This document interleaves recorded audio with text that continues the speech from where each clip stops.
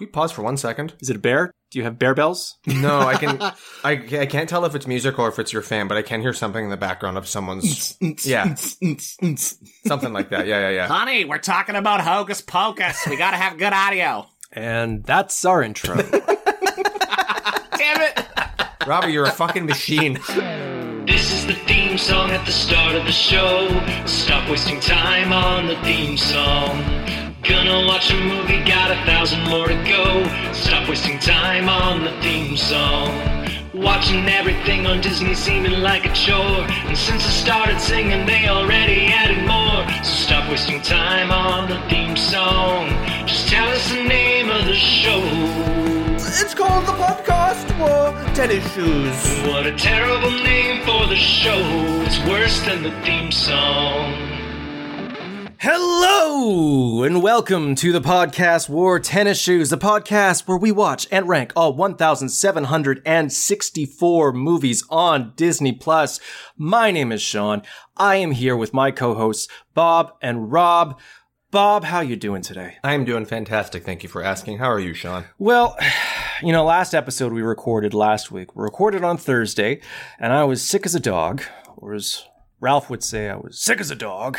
Didn't you say that joke last time? Hey, listen, it's a callback, all right? Okay. Yeah, you did. I only have one joke. Some people only listen to certain episodes. Those people will think it was an original joke, Bobby. Spoiler alert, it's not. Friday, still sick as a dog. Saturday, Sunday, sick as a dog. Even sicker. So I go to the doctor today. Oh. And I say, Doctor, I'm sick as a dog. What do you recommend? And the doctor says, well, treatment is simple. Laughter is the best medicine. I recommend you check out the Podcast War Tennis Shoes. And then I burst into tears and I say, but doctor, I am the Podcast War Tennis Shoes. Boo. Okay, no, more seriously, the treatment is I need some good reviews. I need everyone listening to this to give us a good review on their podcast platform of choice, to subscribe if you haven't subscribed yet. I am like Tinkerbell. I survive based on good vibes, all right? But instead of clapping, I need people to subscribe and review, okay? Just to point out, that is not a Disney reference. That is a Steven Spielberg reference to the non-Disney Peter Pan. Oh, well then we're not allowed to make that reference. Take it out. Cut that. Rob, how are you doing? Doing pretty good. I spent, as we recorded last week, I spent a week in the woods, and I'm back in my own house now. I get to sleep in my own bed. But I actually watched this movie. We have a projector screen. And so I watched this movie while we're out camping out by the fire. We got to watch this movie for the 20th or 30th time. I don't know how many times I've seen this film. My wife was watching it with me, and she's seen it so many times that she actually fell asleep while watching it. Sean, this is your first time seeing this movie? This is my first time seeing the movie, perfectly suited to Robbie's venture out into the middle of the woods because it is spooky season and we are watching Hocus Pocus 1. In honor of the upcoming release of Hocus Pocus 2, we are going back to the beginning. Hocus Pocus 1. Is there a subtitle? Is there a colon? The Book of the Souls, or what is it? The Book of the... Book of Secrets? Book of Secrets, yeah. Book of Shadows. Hocus Pocus 2, Book of Shadows. Hocus Pocus 2, The Island of Lost Dreams. That subtitle works with any movie that you put it with. Godfather Part 2, The Island of Lost Dreams. That island? Sicily. James Bond and the Island of Lost Dreams. That island, the volcano lair. Yeah, exactly. Even a Muppet movie, The Muppet and the Island of Lost Dreams, that's like poetic. That island, Great Britain. Yeah, there you go. What were we talking about? I had seen this movie before. We brought it up last week, but it was fun kind of watching it under a more critical eye this week. As I think I kind of said, I stayed up late to watch this on cable at my dad's house, under the impression that this was a real horror movie. And as a child, it did kind of scare me. Mm-hmm. I don't know if Rob, if you can attest to that. Yeah, man. You thought this was a horror movie? You should have stayed up and watched Return to Oz. That would have been the one that actually scared you, Bobby. It's 93. I would have been 7. So yeah, but I remember thinking that like Bette Midler's character specifically and the like soul sucking, like that could have happened to me as a 7-year-old child. So yeah, at the time I remember her being kind of scary. Now I watch the movie and she's just like a delight every moment she's on the screen. A delight. No, she is. Yeah, she's hamming it up something fierce, but like in the best way possible. Oh yeah, and she's loving every moment of being there. Yeah. Actually, I think all 3 of the Sanderson sisters are just having a blast. That's kind of what makes the movie, is the fact that they are just having such a good time tormenting these children. But not actually tormenting these children, but kind of like it's, well, they do, do repeatedly threaten to eat them on many different occasions to different children. But it's like the same as Miguel Ferrer from Blank Check. Like, he's just evil enough, but like innocent enough. You know what I mean? Like, they toe a fine line. Robbie, they legitimately eat some children in this movie. Yeah. Their goal is to eat every child. This is not like a balancing against good and evil. This is let us eat every child in Salem. Why are you saying that this is like... The way they play it off, it's not they're so menacing, right? They play a balance with the characters that they're evil, what they say is evil, but they're still kind of fun to watch. Like, if they were pure evil, wow, every kid who watched it would not watch this film, right? There has to be some sort of levity to them, which they do very, very well.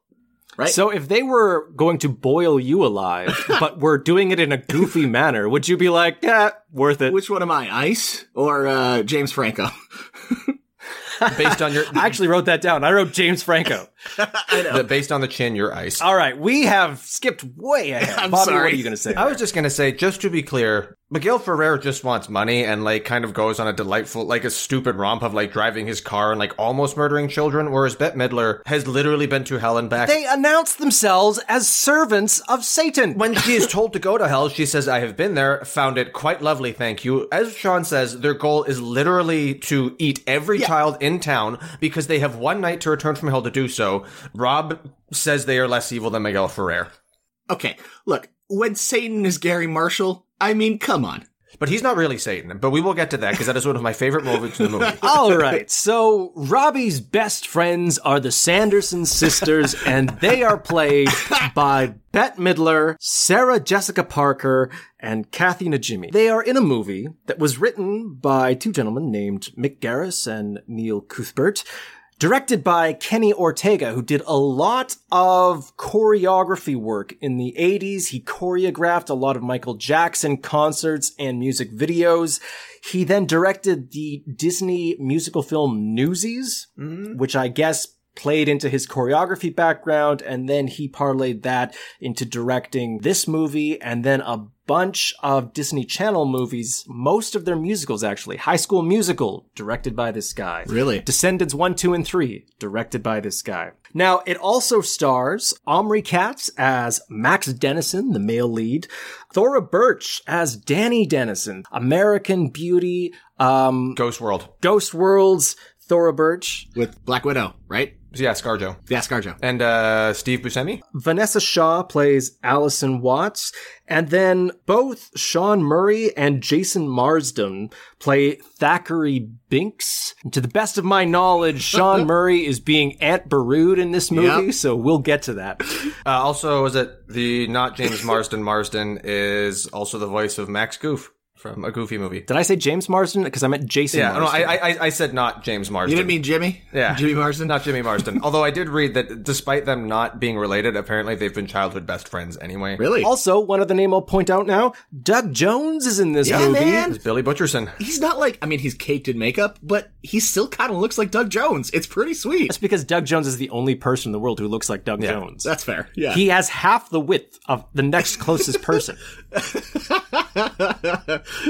But his face still looks like Doug Jones, even with all of those prosthetics on it. You know, it's funny. I noticed the same thing. I was like, oh, actually, you tell that it's just makeup on him this time. It's not just like a bunch of prosthetics, so you can't tell who he is. Yeah. I don't know if you guys read the same thing I did. Apparently, instead of Omri Katz, we were almost treated to a Leonardo DiCaprio in the lead role in this movie. Yeah. But he turned it down to do What's Eating Gilbert Grape, which was the right choice for Leonardo DiCaprio at the time. I think it'd be the right choice for anybody. We'll get to it, but I hate this character. But anyway, you ate Max in his 90s hair? Oh my god. He's kind of the worst. It's just the worst 90s Disney bullshit. Yeah. Rob, how does this movie start? This movie starts in a flashback. Paint the picture, Robbie. What year are we in? Ooh, what is it? Is it 1693? You got it. 300 years, yes. Yeah, 1693. 1693. 300 years ago. And our lead... What's the town? Salem. Salem, Massachusetts. The Spanish Inquisition, but in Salem. The Witch Inquisition. I don't know what it was called. The witch hunt. Salem Witch Trials. Oh, Salem Witch Trials. Yeah. They, Crucible. Our lead character, who, as you said, is voiced by a different actor. Not a lead character, but in the flashback. Thackeray Banks is looking for his sister who has been abducted by the Salem sisters. And I'm gonna take a pause here and say they're my best friends. You said that in the opening. They did actually give me nightmares as a child. I was kind of scared of them. Kind of like Bobby. But I was kind of a scaredy cat when it came out. I don't know. I was young and I remember being a little afraid of this film. But in hindsight, what I was saying is they, as Bobby said, a delight to watch. See, the thing that jumped out to me is that the guy's name is Thackeray. Not Zachary. It seems I know. I like the technique of making an old timey name by taking a current name and just changing one of the consonant sounds. He's looking for his sister who's been abducted by the Sanderson sisters, who want her, the little child, they want to, I guess, suck her soul out of her body and steal her life force so they can be young and beautiful forever. Thackeray, I was doing some IMDb trivia research. He's on NCIS, or if that show is still running, but he sounds too American, and so they got him dubbed by someone else. Well, Jason Marsden. For a part that is like 95% voice work. Because the rest of the film, he's a fucking cat, right? And so he did not do the voice. Like, he got paid. Like, he was hired probably to be the, the voice and everything, and then overdubbed. They didn't hire him just to play the flashback sequence. Yeah. His voice would have intended to be the voice of the cat throughout the entire film. But he got dubbed in post by someone else. It's so fucking funny. Oh, man. Well, these things happen. I understand it. You're in post, you're listening to it, and the director just says, this voice isn't working for me. I thought it was okay, and it's just not working. But you're stuck with the fact that you've shot the flashback. Yeah. And so they had Jason Marsden come in and dub over his voice. And to their credit, it's not that jarring. I'm not sure I would have really noticed if I hadn't seen that there was two actors playing the role. If you're looking for it, you can tell that it's dubbed, but it's pretty good. It's a pretty good recreation, and they get it pretty close. I just can't imagine being that guy. He got like Adrian Brody in post by somebody else. I mean, I'm sure they were like running by his like. It's even worse though, because it would be like if Adrian Brody is only in 2 scenes, except he's dubbed over for those 2 scenes. Yeah, and you're also like cutting out the part that this is a literal child. Yeah, that's fair. It's not like it's 30-year-old like Adrian Brody being like, well, I guess you win next time. This is like a child being like, I'm the lead in this movie, and everyone's like, no, you're not. He's like, no, come and see. And then they, as you say. All right, so where were we? Oh, just the child abduction and the murder of what's his sister's name? His sister's name is Emily. Emily, yes, Emily Banks. She's been kidnapped by Sarah Jessica Parker, and they have to. She's lured away because this is you get the song in the beginning. She's lured away from the "Come Little Children, I'll take thee away." Because you see them running through the woods, so it is a kidnapping, but they're lured away. Sure. They all have special powers. Sarah Jessica Parker has the power to lure children like a siren, like the Pied Piper. She sings a song and the children become brainwashed and like follow her down the street. Her sister, Mary Sanderson, who's played by Kathy Najimy, has the power to smell children so she can smell them wherever they are. And then Winifred Sanderson, played by the great Bette Midler, has the power to sing. She's got force lightning. And force lightning. And that book, what is it, the Book of Shadows? It can do a lot of stuff. And she seems to be in charge of it. Disnomicon? I don't know what you want to call it. Disnomicon. The Disnomicon? I like that. That's good. So, Thackeray tries to rescue his sister, but he is too late. He confronts them. They capture him and turn him into a black cat. One thing I want to call back to, this movie was produced by Bonnie Brockheimer. Any relation to Jerry Brockheimer? I forgot to look that up. That's right. Let's look this up right now. Live on air. Because I caught that too. And All right, stop everything, everybody. We're looking at Bonnie Bruckheimer. I mean, that's a pretty distinct name. I mean, it's gotta be. I mean, he was married to somebody named Bonnie Fishman at one point. That's probably gotta be it. Come on.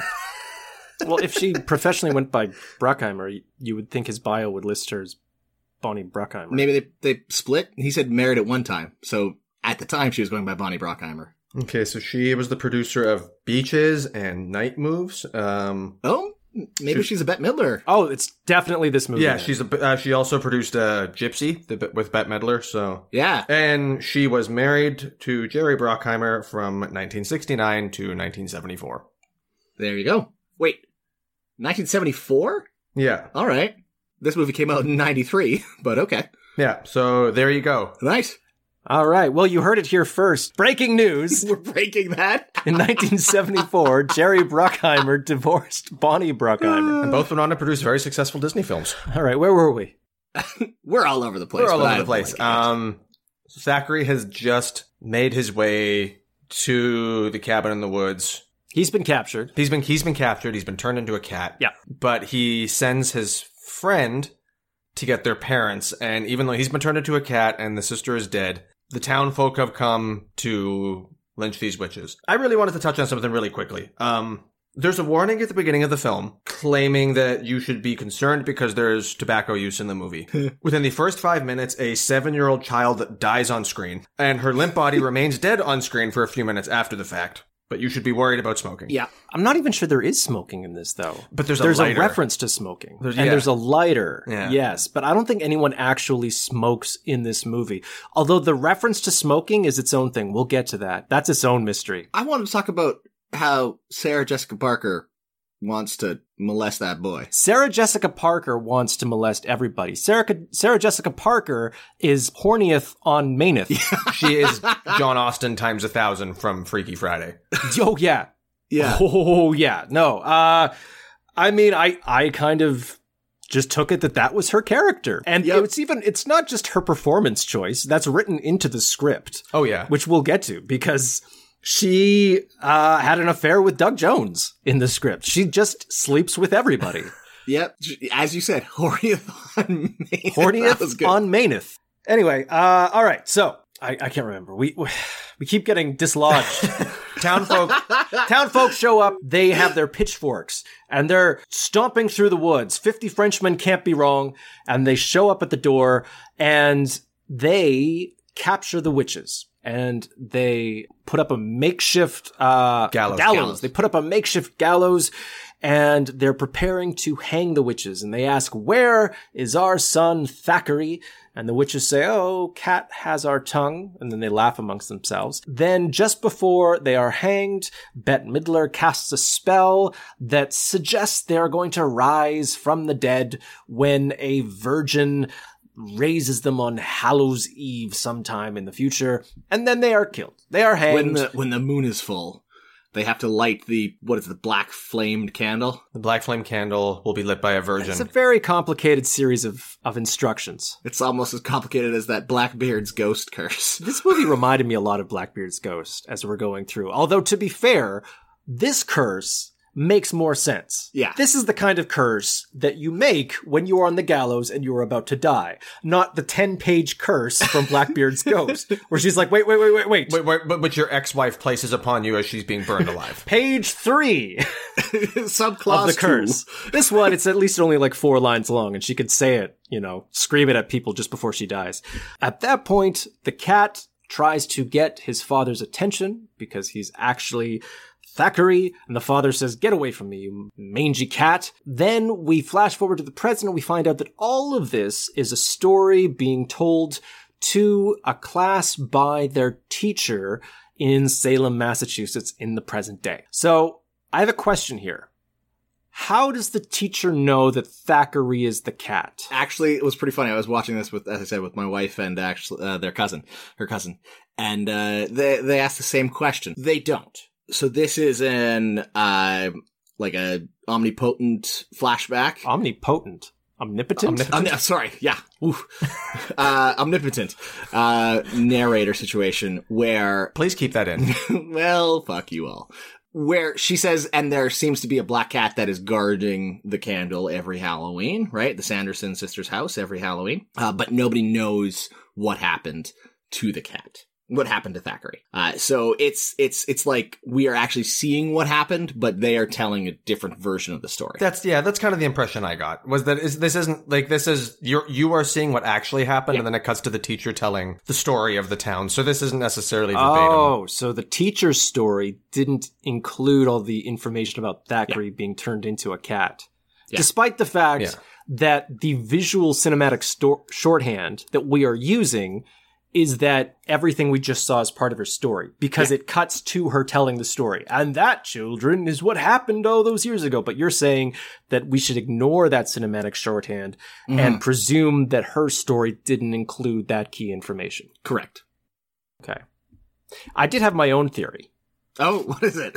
Do tell. First of all, the cat tried to get his father's attention, but couldn't do so. Presumably, the cat could not speak English.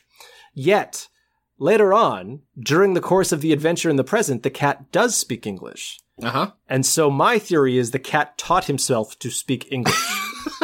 But that was not part of the magic. But after 300 years, this cat learned to use its cat tongue and its cat vocal box in such a way as to speak English.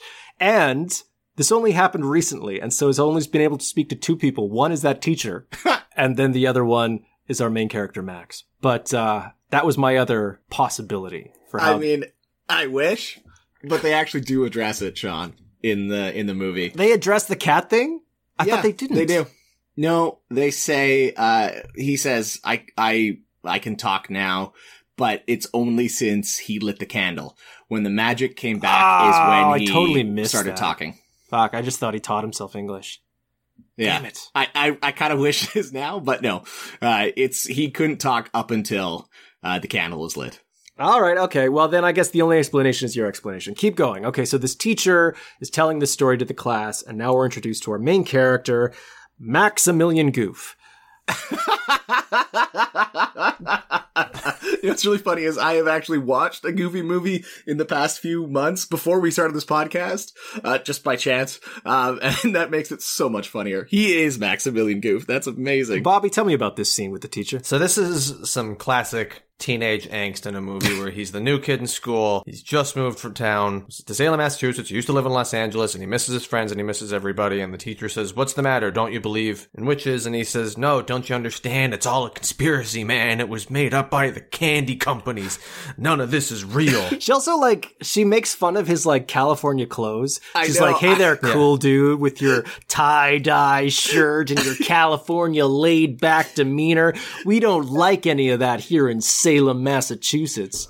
We just like autumn and pumpkins. Get your tie-dye and surfboards out of here. Right. And then you're introduced to Allison, the cute girl in school, who tells him, actually, it is based on All Hallows Eve, the night when the spirits of the dead can return to Earth. And you're I love how this scene sort of plays out almost like the exact opposite of every stereotypical, high school comedy, high school coming of age scene, because the cool surfer kid is the male protagonist character who has no friends.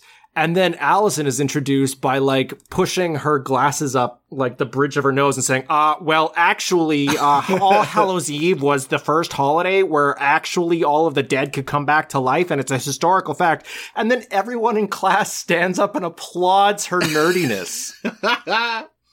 Yep.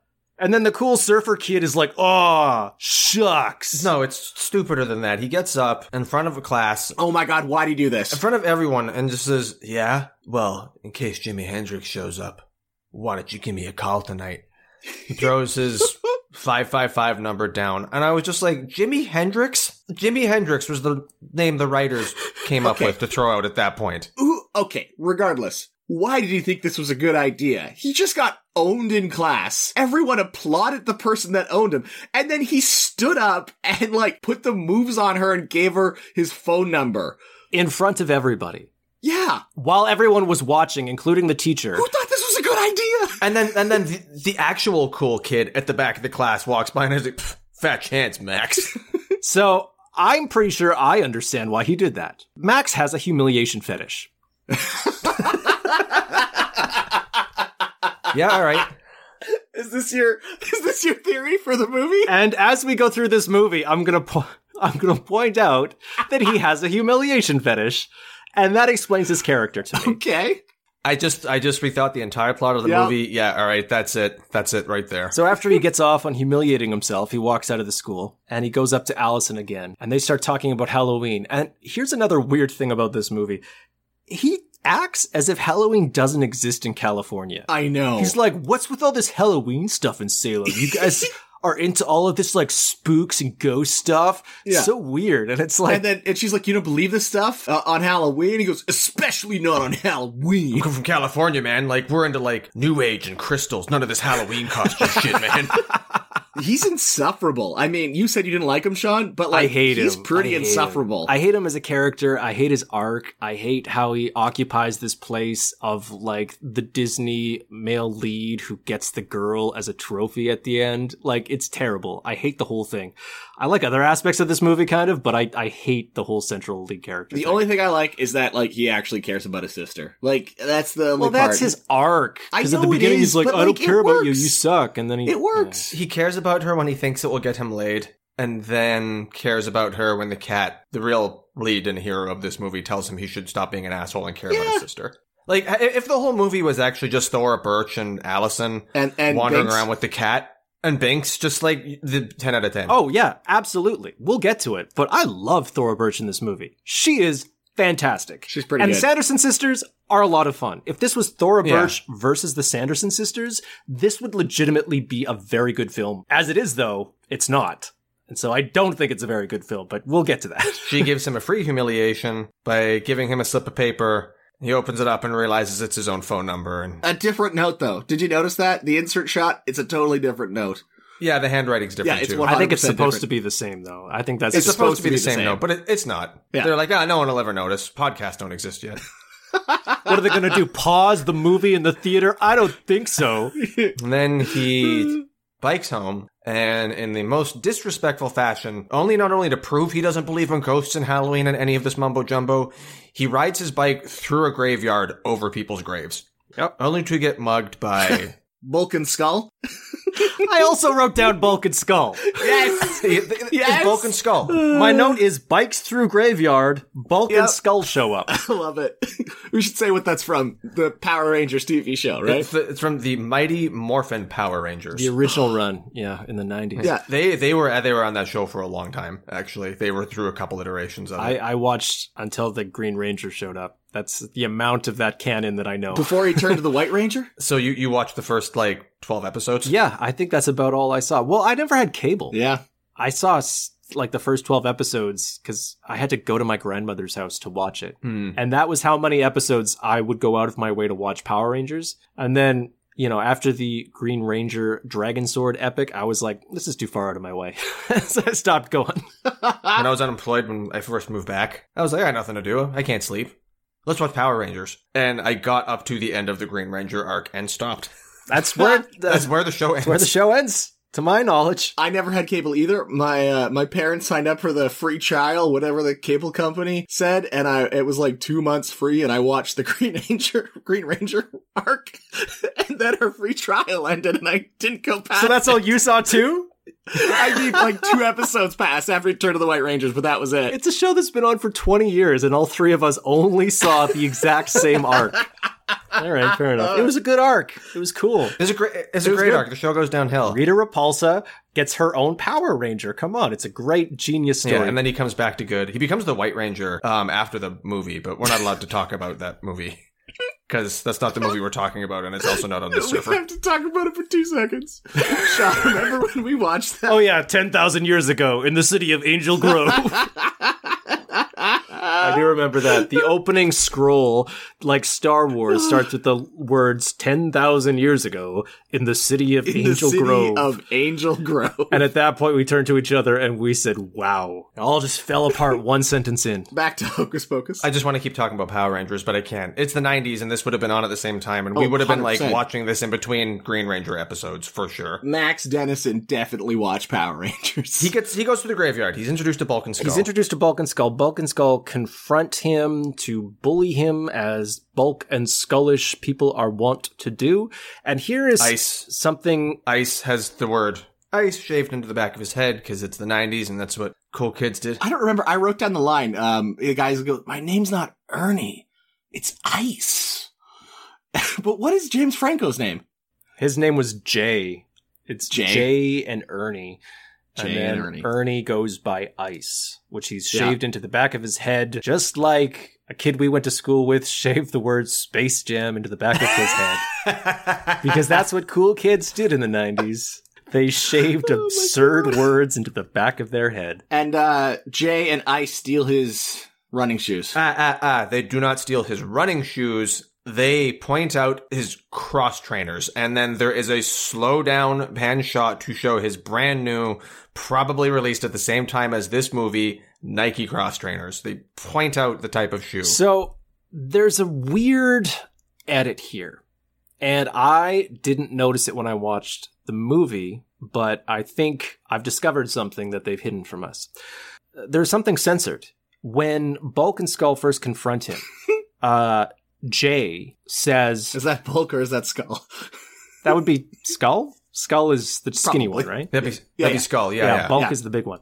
He asks him for a cigarette, which I guess is one of the cigarette references, why they give the cigarette warning at the beginning, because he asks for a cigarette, and Max says, I don't smoke. And then in the movie he says, do you have any cash? And he says, no. And then they say, you don't smoke, you don't have any cash. Well, what are you going to give us? When I was looking online at some reviews, and I went, as I sometimes do, to review like the Christian censorship website where it talks about all the objectionable stuff in the movie. And as you're wont to do. As I'm wont to do. And when it lists the objectionable stuff in the movie, it says that there's drug references. And then I actually went to two of these different, like, family-friendly warning sites that list all the objectionable stuff in the movie. And another one specifically said there's a reference to hash. And I went, there's no reference to hash or drugs in this movie. But then I actually rewatched that scene, and they don't say cash. They say hash. And it was redubbed. Seriously.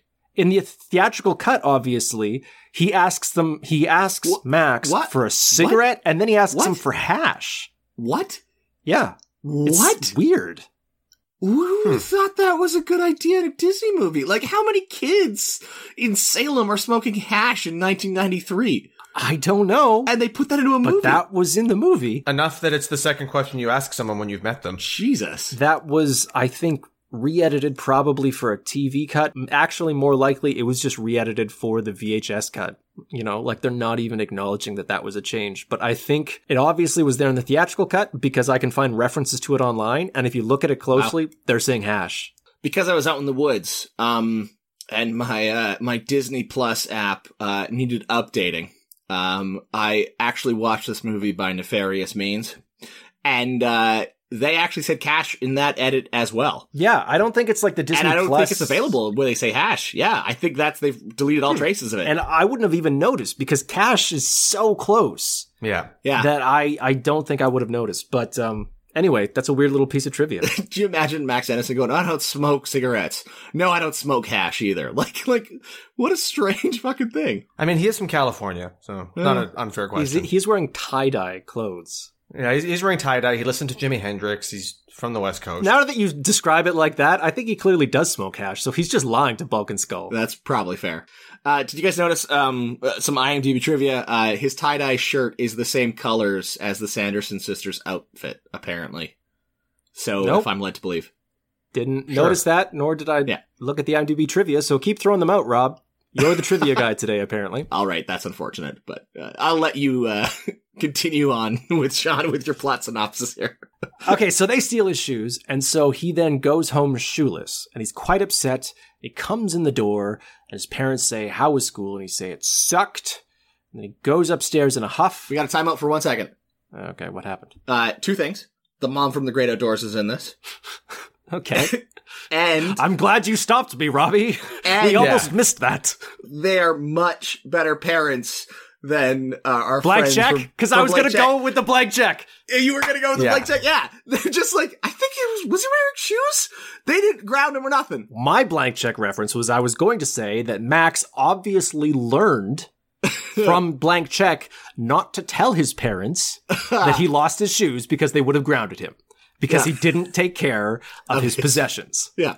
Which is why he doesn't explain. He just huffs and storms off to his room. Yep. That's what Preston should have done. His mistake was ever telling his parents. Something I caught which was weird was when he storms off into his room, he has a brand new skateboard he's clearly never ever ridden once. There's not one mark, skiff, scratch, anything on it.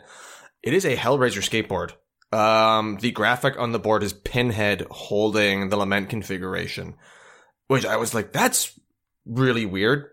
Was that a real skateboard? And like, was that an actual graphic? And from what I've done, I don't think it was an actual board graphic of the time. They just thought it would be cool to throw a Pinhead skateboard in it. A few years ago, the company Supreme, they did a collaboration with Hellraiser on a bunch of random things, but one of the things they did was that deck. Which, I mean, I love Hellraiser and I skateboard. I'm not paying $160 for my skateboard for Supreme, but I thought that was kind of fun that they actually reissued that board specifically. All right, so that's another episode of Board Background with Bobby.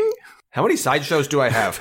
You did so much research for this one graphic and like the background of the episode. Well, I skateboard, so I always, like, you know, that time you guys forced me to watch High School the Musical 3, I paid attention to the skateboard the guy was carrying. I like how I'm just imagining now, like I have like 4 or 5 pages of notes. Robbie's done his like IMDb background. Bobby comes in. He's just got this booklet. It's all just skateboard research. He's just predicated on this one board in the background of a shot.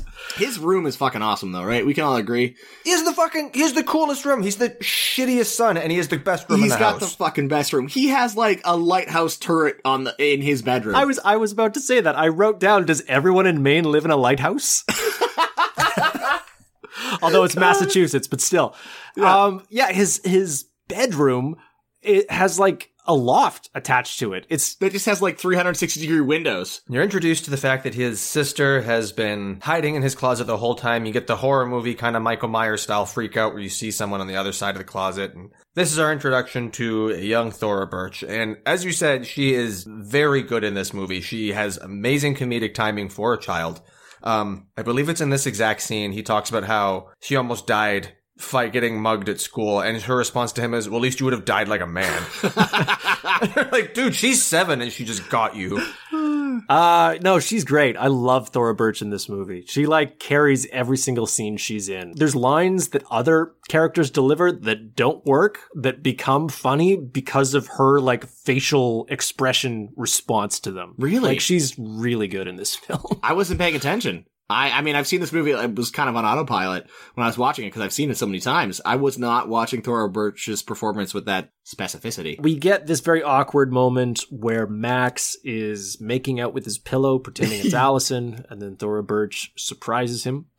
And she tells him that he's going to be taking her trick-or-treating tonight for Halloween, and forces him to do so because if not, she's just going to yell and scream until her parents make him do that. Yeah. Which she does. And so he goes out trick-or-treating. He doesn't really wear a costume. He just kind of puts on aviators, and then he tells his father that he's going as a rap singer. Yep. Which I didn't get it. I don't understand if he's being sarcastic, if he's saying a joke at his father's expense, if he's doesn't understand what rap music is. I don't understand. Later in the movie, Thora Birch says he's going as a little leaguer. Yeah, I didn't understand any of that. Yeah. It didn't make any sense. I think there was stuff cut out of this movie that sometimes leads me to be very confused. Plan 442 was missing from this film. But he goes out trick-or-treating, and despite the fact that he's got no costume on, he's got a bag of candy. So he's one of those assholes who goes up to the door and has been taking candy with his little sister, despite the fact that he can't even be bothered to put on a costume. What a jackass. See, this is what I'm telling you. I hate this character. I hate him so much. What happens next, Robbie? Well, at one house, Bulk and Skull show back up. And this, I wrote this down because this was boggling my mind. They are extorting all of the kids that walk by for candy. Bulk says it's a 10 chocolate bar minimum. That's just a Canadian saying. They say candy bars down in the States. Where the hell did that come from? Maybe it's an East Coast thing, or maybe you're just stereotyping. I don't know. No, I've never heard anybody in the States ever refer to as chocolate bar. It's only ever been candy bar. Do you spend a lot of time in Massachusetts? Yeah. Yes, I do. I summer there. I mean, I know you travel a lot for work. Do you travel to Massachusetts a lot? Are you all the time? All right. Well, for our American listeners, please write in. Tell us. Do you say chocolate bar? Do you say candy bar? Rob wants to know. He's dying to know. He needs to know. So please. He also really wants you to like and subscribe and leave a review, as you mentioned the chocolate bars. Do those two things. In the review, reference candy bar or chocolate bar. Just write in the review 5 stars and then just the title of the review, chocolate bar or candy bar. That's what we want to know. But yeah, they run into Bulk and Skull, who have a gang of idiots who are stealing candy from children. But apparently nobody in Salem gives a shit. They could just walk around and get candy without costumes, as Max has proven. Then Thora Birch says that she's with her brother and he's gonna protect her and beat them up. And I was just like, okay, read the room, Thora Birch. Read the room. Clearly, Max isn't gonna do shit. I know she thinks highly of him, but the same guys who took his cross trainers earlier in the day. I thought she was messing with Max. Really? You thought that's what it was? I thought she was messing with Max. She messes with Max at every single other opportunity. Like, when Allison shows up, she immediately starts like talking about how obsessed Max is with her Zumbas, Yobas, her Yabos. We'll get to that, but I think she likes riling him up. I think she likes putting him in awkward situations. She likes to see him squirm, and I think but from what you said, he likes it because he has a humiliation fetish. Yeah, but let's not dive into the dynamics of that and his younger sister, shall we? I mean, when she pops out of the closet, she's laying on his bed and says, "Kiss me, I'm Allison," over and over again. It was fucking weird. It's kind of weird. Moving on. Max gives them the candy. Instead of mugging, he goes, "Here you go, Bulk." Yeah, the candy that he shouldn't have had in the first place. Yeah. And then he and his sister, they have an argument. He thinks that she embarrassed him, which she did. Yep. He says, I just want to finish this, and then I don't want you to be part of my life. It's a very aggressive thing. He says, collect your candy and get out of my life. Yeah, it's a very aggressive statement that seems only there in order to check off a box about character growth. Because it seems to come out of nowhere and then it disappears. Because he immediately then is like, oh, never mind. Because she gets upset. And then he's like, oh, never mind. And then he takes her to Allison's house, which is the largest house in Salem. So this is what I want to talk about now. Okay, so he doesn't immediately know that it's Allison's house. He just goes into the biggest mansion on the street. Seems to be the largest house in the mansion. They point out how rich these people must be. They walk inside. You can tell that it's cold outside, and they want to convey the fact that it's cold outside. Because he doesn't say, look at that house. He says, wow, look at that house. And stretches out that H so you can see the cold air come out of his lungs when he says it. Oh, I didn't notice that. I caught that because nobody, I don't care where you, there is no regional accent where you house. You roll your H's somehow? Yeah. That's the LA accent. That's the kind of accent you develop when you grow up in LA and then move to Salem. They go into this house and the house is full of partygoers, but all of these partygoers are dressed in 17th century garb. All of the men have wigs, powdered wigs. All of the women are wearing bodices and elaborate 17th century dresses. Is this a cult? Yep. They walked into an Eyes Wide Shut party. Yep. This is a cult. For sure. This is some weird commedia dell'arte, period piece sex cult that Allison's parents are obviously a part of. This is some rich people bullshit. That's what this is. And she says, you know what, when they eventually leave in the scene, she says, you know what, we can just take off. They're never going to miss me. No, because they're having an orgy. Yeah, as soon as the kids leave or go to bed, they are just fucking. Well, she's on candy duty. She says, I have to stay here and watch the candy. I'm not allowed in the back room. Keep in mind, the two kids walked into the house because she's not manning the fucking door. She had to do that entrance from the top of the stairs.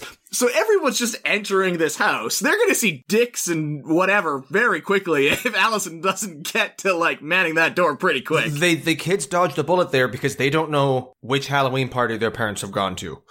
There's 2 Halloween parties for adults in this town, and, like, their parents... This could have had a very different sequence where they find their parents at a Halloween party. Instead of making them dance until they die. If their parents were instead at the Eyes Wide Shut orgy party. Where, like, maybe their dad would have been dressed as Madonna. We don't know what goes on at this party. Maybe cut that joke out. Nope. Leave it in. Hey, no judgment. Yeah, no. That man can have sexual pleasure and gratification in any way he wants. Whether it be humiliation or otherwise. Yeah. Anything between consenting adults. One thing I will say at this party, Allison gives them some cider, and we get one of the first real examples of bad cup acting I've seen in any of these films we've watched. The bad cup acting is when there's clearly no liquid in any of the cups, and the actors don't know what to do with it, and they're just sloshing the cup around like no liquid would ever stay in that vessel had it actually had been moved like that. And they're just chugging hot apple cider, apparently, like it's going out of style. All right, well, Thora Birch wasn't that great at the cup acting. She's good at everything else. She didn't get to the cup acting class at Juilliard yet, all right? Cut her some slack. All right. This is the Yabo scene, though. A very strange sequence where she compliments Allison's Yabos, which are breasts. And thank you for that, Sean. Well, if someone hasn't seen it, it might not be obvious. In the context of the scene, it's obvious what she's talking about. But here's the thing. Did they make up this word for this movie? I think I Googled it. I can't find any reference. There's no literary reference. Really? There's no, like, you can do a Google literary search in books. It never comes up anywhere. You are a brave man to Google a euphemism for breasts and to Google for literary purposes. I felt pretty safe using the word yabos. I didn't think that was going to put me on a list. I don't think the CIA is looking for yabos. You're not going to end up on a CSIS list. It's just when you don't know what something is and you, like, Google photos of it, it can go one of several ways. I wrote it down. How did you spell it? Because I didn't know. Well, I have closed captioning on all the time, so I was using the closed captioning spelling because I'm a millennial and I always have closed captioning on. Yabo. Oh, that's what I wrote too. Anyway, there are references to it. All the references are either references to this movie, Hocus Pocus, or references to it as slang, but those references post-date this movie. And so I think it's just people who have seen this movie then recording it as slang. That thought it was a euphemism. Yeah. I'm pretty sure they invented it for this movie. It's like the Disney version of frack from Battlestar Galactica. Like, I think they're just inventing a word so that they can get it past the censors. The Disney censors. Not the actual censors. Well, both the Disney censors and like the ratings board. If it's not a real word, it's probably a lot harder for people to be like, you can't use this. Yeah. Yabos. Even though in context it's obvious what she's talking about, it's not going to be on any list where they're like, well, we have a list of words you can't use and that's not on there. So I guess that's okay. It's really funny that you said this because I just took it with a grain of salt that that's what they're referring to. And I've seen this movie so many times that I didn't even question it. I've never seen this movie and it jumped out at me of like, I've never fucking heard that word. That's hilarious. I've never heard that.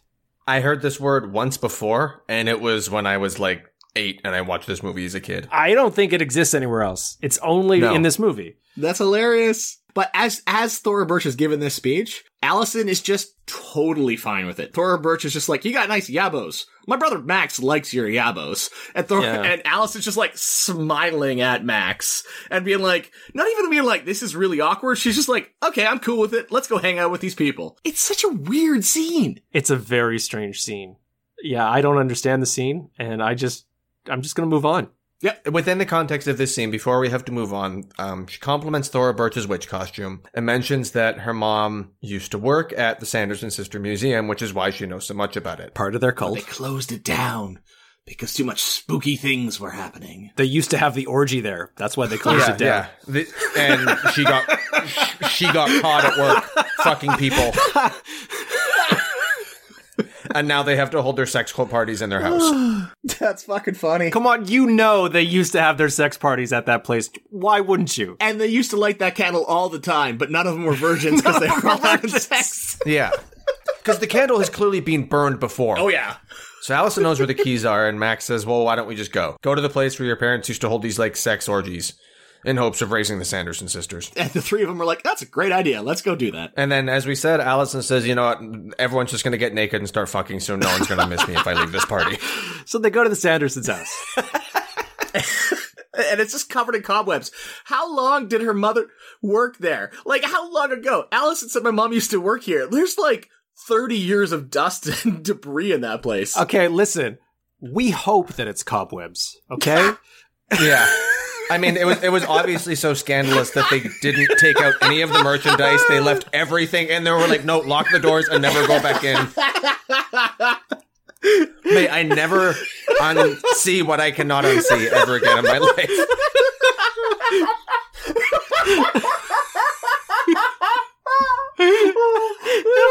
Everyone at the party walked out and they were like, we're never speaking of this again.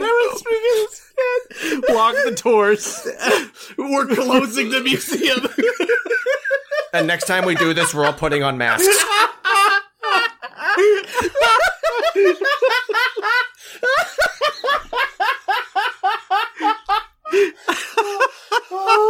So anyway, they're at the Sandersons' house.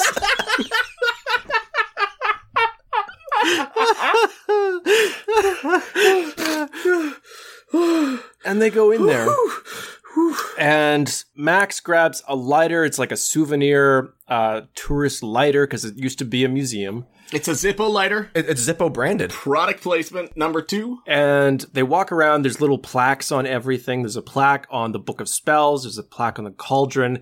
And then there is a plaque on this candle. It is the Black Flame candle. And it says that if this candle is lit by a virgin on a full moon night on Halloween, it will raise the dead. Max says, why don't we light it and bring the broads back? And he's got this smirk on his face. No. This, Sean, you can't just, this is, they say the title in the film. This is the title line. It is the title line. He says it's just a bunch of Hocus Just Pocus. a bunch of Hocus Pocus. Oh, he says it here? He says it here? Yep. And then when the Sanderson sisters say it, it's a callback. Oh, yeah. Because they could hear him. Max, with his humiliation fetish, reads this thing and he says, did somebody say virgin? Back up, everybody. A virgin is here. And this teenage boy proudly, like, he like struts up to be like, I'm a virgin. I'm gonna light this candle. And it's the weirdest plot device I've ever seen, I have to say. You know what? For the hell of it, I'll give it something, because there is this, like, in movies then and leading up to it, there's always this dumb stigma about, like, how awful being a virgin is, like, especially if you're a dude. And he's just like, yeah, sure, I light the candle. I'm a virgin, whatever. Yeah, except he doesn't say it like that. But I agree. It's nice to see a little change of pace, but it's just so funny. And this girl that he has a crush on. Yeah. He's like staring her in the eyes. By the way. That's me. Yeah. I'm a virgin. Yeah. And then he, like, lights the candle. And immediately it brings back the Sanderson sisters. I did like how quickly it happened. Oftentimes in these movies, there'll be kind of like a, well, that didn't work moment. You know, they'll light the candle, they'll look around, nothing happens. Oh, I knew that wasn't real. And then they'll like walk out and then suddenly be like, woo, or something will happen. But it was like immediately after lighting it, it's a black flame and there's just, the whole house starts shaking and he's like, oh, fuck.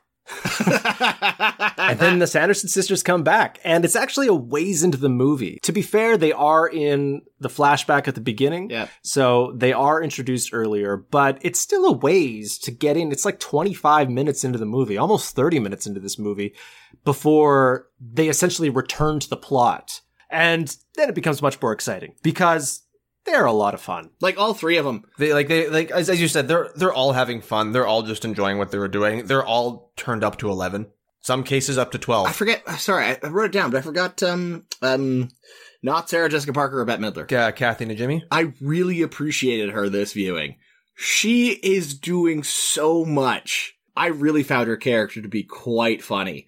A lot of her lines were just fantastic, and I never picked up on it because she's kind of, I mean, she's doing the thing with her lip, and she's sniffing out the kids, right? Yeah. But a lot of her lines are kind of under-delivered. I'll just get to it now. Are they the genie from Aladdin?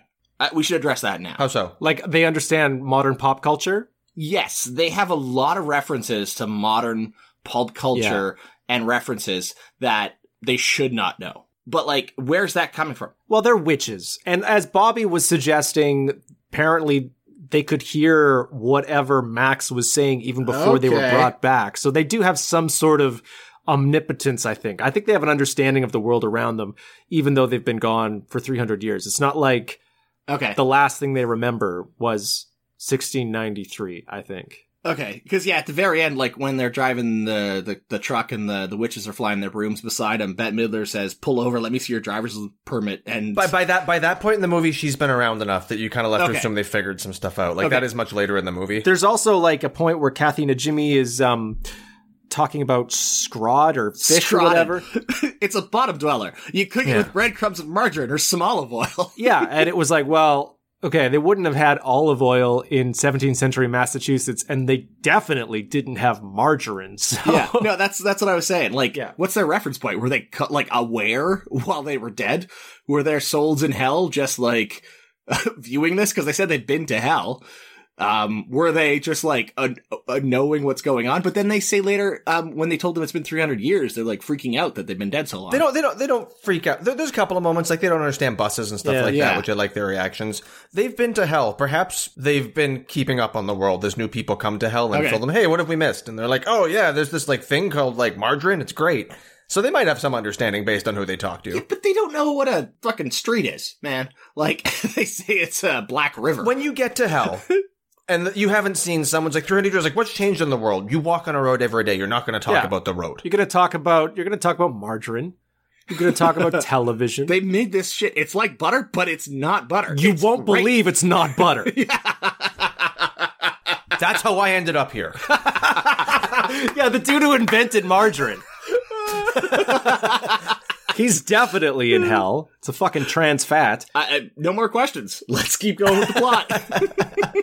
So Thora Birch tries to trick the witches when they come back and act as if she is a witch who summoned them back to life. Which, again, it's Thora Birch, and it falls apart pretty quick, as it should, because they're not going to believe her. But again, for a kid, she's, like, really pulling every scene she's in. Yeah. This is also one of the other references where they say, well, why don't you stay for dinner? And she says, oh, but I'm not hungry. And they say, oh, we are. Huh. So again, Miguel Ferrer just wants money. Fine. Kathy Najimy tells this child to her face she's going to eat her. Fine. Playfully evil. Playfully evil. That's the thing. There's some fun to be had. They can't be all bad all the time. Otherwise, kids wouldn't like it. That's what I'm saying. Sarah Jessica Parker is also horny sometimes. But those are basically their two go-to emotions. They are either bad or sometimes horny. So there's a little action sequence where the three kids need to escape. Now we get the cat showing up. The thing is Max outwits them. Max outsmarts them by using his Zippo-lighter again to say it's the burning rain of death. Burning rain of death. He turns the sprinkler system on. And the Sanderson sisters, apparently they know what margarine is, but they haven't heard of fire suppression systems. Again, not going to talk about it when you get to hell. Yeah. They're a good invention. That guy went to heaven. Because, like, a fire suppression system, that negates hell. Suddenly there is no hell. All right. Okay, that man saved lives. Guy who invented margarine, he went to hell. I was going to say, I like the introduction of Thackeray Binks is the first thing he does is punch Max in the face. A theme that is revisited constantly with the cat. That's what I would do. The Sanderson sisters are just so freaked out about they hide in the under some sort of awning where they can't get the water on them, and Max grabs the book of spells that Satan himself gave to them. That has, we haven't talked about it, has an eye on it that moves. The book is alive. And he grabs it and they run out. The only reason why I'm making a big deal of this is literally he gets them with the same fucking thing at the very end of the movie. They play the same goddamn trick on him twice. And then they say he tricked us twice. Yeah. Which is funny. I kind of like that. And I like it because the Sanderson sisters, especially Bette Midler in these scenes, go to 12, like you were saying, Bobby. 100%. They're being tricked and they're like, no, and they cackle. Oh my God, it's the rain of death. And so that brings me to my next point. Bobby, Yes, sir. I would like you to say it's called The Podcast Wore Tennis Shoes, doing your best Bette Midler as Winifred Sanderson impression. Hey, how many tries do I get? Is this a one and done? Or can I try a few times? No, you could do it like 2 or 3. You can edit it to be the best one. It could be a one and done, and then it's just the best one. See how I do. It's called The Podcast Wore Tennis Shoes. Come, co-hosts. That's pretty good. Do you want to do it again? Yeah, I feel like that was... I liked it. I thought it was better. It was good at the beginning, and then I felt like you kind of lost it a little bit. It was too high almost. She's also got this kind of British thing going on a little bit. Yeah, she's acting mostly through her teeth. Yeah, so act through your teeth. She's acting through prosthetic teeth, and that is hard to do. Just doing an impression of her is okay. Sisters, it's called The Podcast Wore Tennis Shoes. Perfect. We're gonna go. That's the one we're using. Anyway, it's like that throughout the entire movie, and her screaming about the burning rain of death. Max tricks them while they're hiding from the sprinklers. They run out with the book, with the cat, with Thora Birch. Robbie, what happens next? I have a panic attack because Thackeray Binks scared the shit out of me. The cat CGI on his face, it was so disconcerting. It's like one of the first CGI things. So they used an actual live cat, but then they CGI'd its face. I don't know what it was. There was some sort of disconnect between my brain and that cat, and I could not get over it. Every time they did a close-up of his face, it scared the shit out of me. Because it was too human? There's some fucking bad CG in this movie. There's some bad CG in the movie, but also, I heard this, I think the company was called Rhythm and Hues. Yes. They did the face CG for the cat, and Disney watched it, and they're like, you have to redo this all, because it looked too cat-like. It actually had fangs, and they just made it look like a cat. And then, as you said, looked too human. They, anthropomorphized it a bit. The technology wasn't quite there, and it just, every time they cut to it, I was just getting all weirded out. And it could have been the fact that, like I said, I was watching on our projector screen while camping, so it was 155 inches wide, and we could see its face in a lot of detail, but it did not hold up when I was watching it now. Yeah, it sort of did remind me of that scene in Invasion of the Body Snatchers, where that one body snatcher snatches a man who's holding a dog and becomes a dog with a human face. Yeah. Or those, do you remember those, 15th century, paintings of, a dog, but they have human faces, as you were saying? That whole thing. Yeah. Creepy as can be. Yeah, no, I gotcha. I agree. Bobby, what happens next? Robbie's told us what horrifying face nightmares he's been having, but Bobby, tell us what happens next. They escape. The sisters realize they've been tricked in its water, and so they leave the house to see what is going on. They are baffled by the black river that is standing outside their house. I love the bit that to see if it is actually water, Bette Midler just throws Sarah Jessica Parker on it as fast as she can. And they realize it's a road. Because, people always say, if, so-and-so could, see the world now, they would be so insulted at the way things were. And people are they would be screaming, trying to figure out what the fuck a car is. And, and then there's the fun little, what are they? And Bette Midler says, sisters, can you not see? They are clearly witch hunters. Note the black robes. And you're like, oh, that's fun. Again, it's such a fun line, and she does such a good job with it. And Sarah Jessica Parker is like, ooh, boys, and she's hornieth on Maineth. It's the firefighters that came to because Max tripped the fire alarm. And they just scream. I texted you guys, ha ha ha ha ha ha, by accident, because I was writing notes on my phone, and that was just me typing the fact that I was laughing at them screaming at the firefighters when they showed up. They have a lot of that in this movie. They're kind of unstuck. They scream at everything they see, which is funny. I like it. But then they know what margarine is, so that's what I don't get it. I don't get it. We've already figured this out, Rob, okay? We've moved on. We've solved it. We've solved the margarine situation. Fine. What happens next? They're on the road. They go to the graveyard. Thackeray says that they cannot go into hallowed ground, so they go to the graveyard to regain their bearings, right? We've got Allison and Max and Thora Birch, I don't know, Emily, no, Danny and Thackeray. They go to the graveyard, and they said that we'll be safe here because they can't touch that ground. And then Thackeray says something ominous like, well, they can't touch it, but maybe something else can. And I think they say, I don't like the way you said that to us. Yeah, they do. And then the witches show up on their brooms and they raise Doug Jones from the ground. Doug Jones was Billy the Butcher. This is where you get the line you were talking about. The Bette Midler rides over the graveyard and says, "It's just a bunch of Hocus Pocus." It's a callback, so they say the title of the movie twice. Yeah, and then they raise Doug Jones from the grave, who is, what was the name of the character up? Billy Butcherson. Billy Butcherson, who was Bette Midler's lover. Yeah. That's how they describe him. But he had an affair with Sarah Jessica Parker. So she poisoned him and then sewed his mouth shut so that even in death, he could not talk about her secrets. Presumably, that's how she finds out about stuff in hell, is people go down to hell and they blab about margarine. But Doug Jones couldn't say nothing because his lips were sewn shut. And so he's raised from the dead, and she orders him to chase down these kids. And so he chases them around the graveyard for a little bit until Max hits him with a tree branch and knocks his head off. Decapitation in a children's movie. This whole scene is delightful. Yeah, it's pretty good. Yeah. Doug Jones is so much fun. He's great. He's so much fun. Like, so good in it. His acting, his physical acting, it was so good. He's doing some sort of ballet with his body while he's moving around. It's so good to watch. And I love his grunts. You like go, Yeah. He's got this Tim Allen thing going on as he's running around this graveyard. Because his mouth is so chubby. We'll get to it, Bobby. We'll get to it. The kids escape into the sewer, and the Sanderson sisters go out into the city. Yeah, they land on the outside of the cemetery. They get a calming circle. I did like their little, like, what we would call in modern society a nice wellness moment. Yeah, wellness moment. Just take 2 steps back, take a couple deep breaths. And then a bus shows up. So they decide to take the bus. Because Sarah Jessica Parker has finally found someone as horny as she is. Yeah. It's so the bus horny. driver. We desire children. Hey, well, it may take me a couple of tries, but I think I can make it happen. Hey! And then the scene cuts to him having sex with Sarah Jessica Parker while she drives the bus. Pretty much.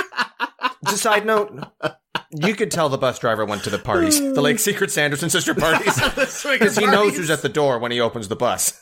Okay, so then what happens next, Robbie? So we got the Sanderson sisters on the bus.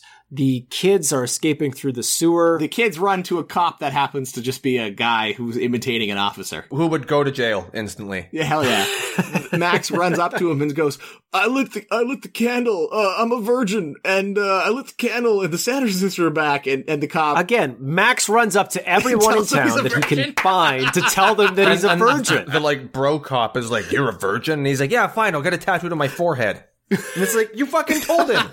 Which I think he would actually enjoy because he has a humiliation fetish. We can touch on some of the costumes here. If you look in the background throughout this movie, throughout this scene, and in the costume party, there are nods to other Disney franchise movies here. Oh, like what? Just before this scene, there's a kid dressed up as Mrs. Potts. You see walking around in the background of a shot. Like the Beauty and the Beast, Mrs. Potts? She's wearing a giant teapot costume, but she's dressed as Mrs. Potts. Okay. That came out 2 years before. That was 91, so okay. The one I caught that I didn't notice this last time, but I noticed again, there's a kid dressed as one of the playing card guards. From Alice in Wonderland. Oh, wow. Yeah. And Really? I mean, that's what it looked like to me, where they have the card thing on one side and they're like the 9 of hearts or something. Wow. That'd be a good costume. One of our buddies went as a thwomp Oh, I remember that. for Halloween. He got a giant TV box and just put a Band-Aid on the back of it. I just went around the whole night and went, It was great. They get off the bus because, is it Mary? Is that her, Sanderson? Mary, yeah. Yeah. She can smell children, but she can't see children. She thinks she's losing her powers, and they realize all the kids are dressed in costumes. They don't really know what's going on. In which case, Satan comes out of the house. The girls realize it's the master. They leave their brooms outside, and they go running in to greet him.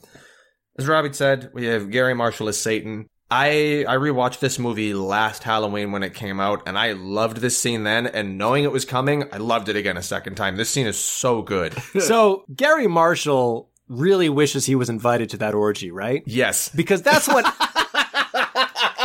he thinks is going to happen, right? 100%. That's why he invites 3 women into his house. And wants to introduce them to his wife. Yeah. Because he likes their vibe. He pegs it to the Sanderson sisters. He knows what used to go on at that cabin. He doesn't get the invitation anymore, though. No. Gary Marshall plays this older man dressed up as the devil for Halloween who invites the Sanderson sisters into his home. Penny Marshall, his in-life real wife, plays his in-movie wife. Sister. It's his sister, not his Holy wife. fuck. Really? I Yeah. honestly didn't know that. Yeah. Oh, fuck. I always Yeah. assumed it was his wife. Nope. No, Penny Marshall's his sister. Thank you for correcting me. So, Penny Marshall, his in-real-life sister, plays his in-movie wife. Tell me about the rest of the scene. So, what happens at the end? Sarah Jessica Parker wants to dance with the master. There's the fun interaction with the wife who just is like smoking with her hair in curlers, drinking a glass of whiskey. Could not give two fucks what's going on. They say they're going to drink the lifeblood of children. They're going to drink the souls of children to be younger and more beautiful in the morning. She says, yeah, me too. And like goes, puts her cigarette back in her mouth and is like, fuck this, I'm out of here. Sarah Jessica Parker says she wants to dance with the master. Satan takes off his robes. He's wearing just red long johns and is, as Sean had said, he's really hoping for this orgy. He comes downstairs. The wife sees him dancing with Sarah Jessica Parker, and he's like, "Sweetie, she just wanted to dance with me." They call me master. I don't know. I love his performance in this. I don't know. It's so funny. It's hilarious that it's like uncredited, and it's just clearly like a favor or a fun thing to do. No, they probably saw it in the script, and they were like, I know who we need for this. Brother and sister, Penny and Gary Marshall. She comes downstairs and says she's going to kick them out of the house. There's a shot just before this going on where 3 children find their brooms. Little nod, I noticed that the children are dressed up as the Sanderson sisters. They have their exact costumes on in the same colors and everything.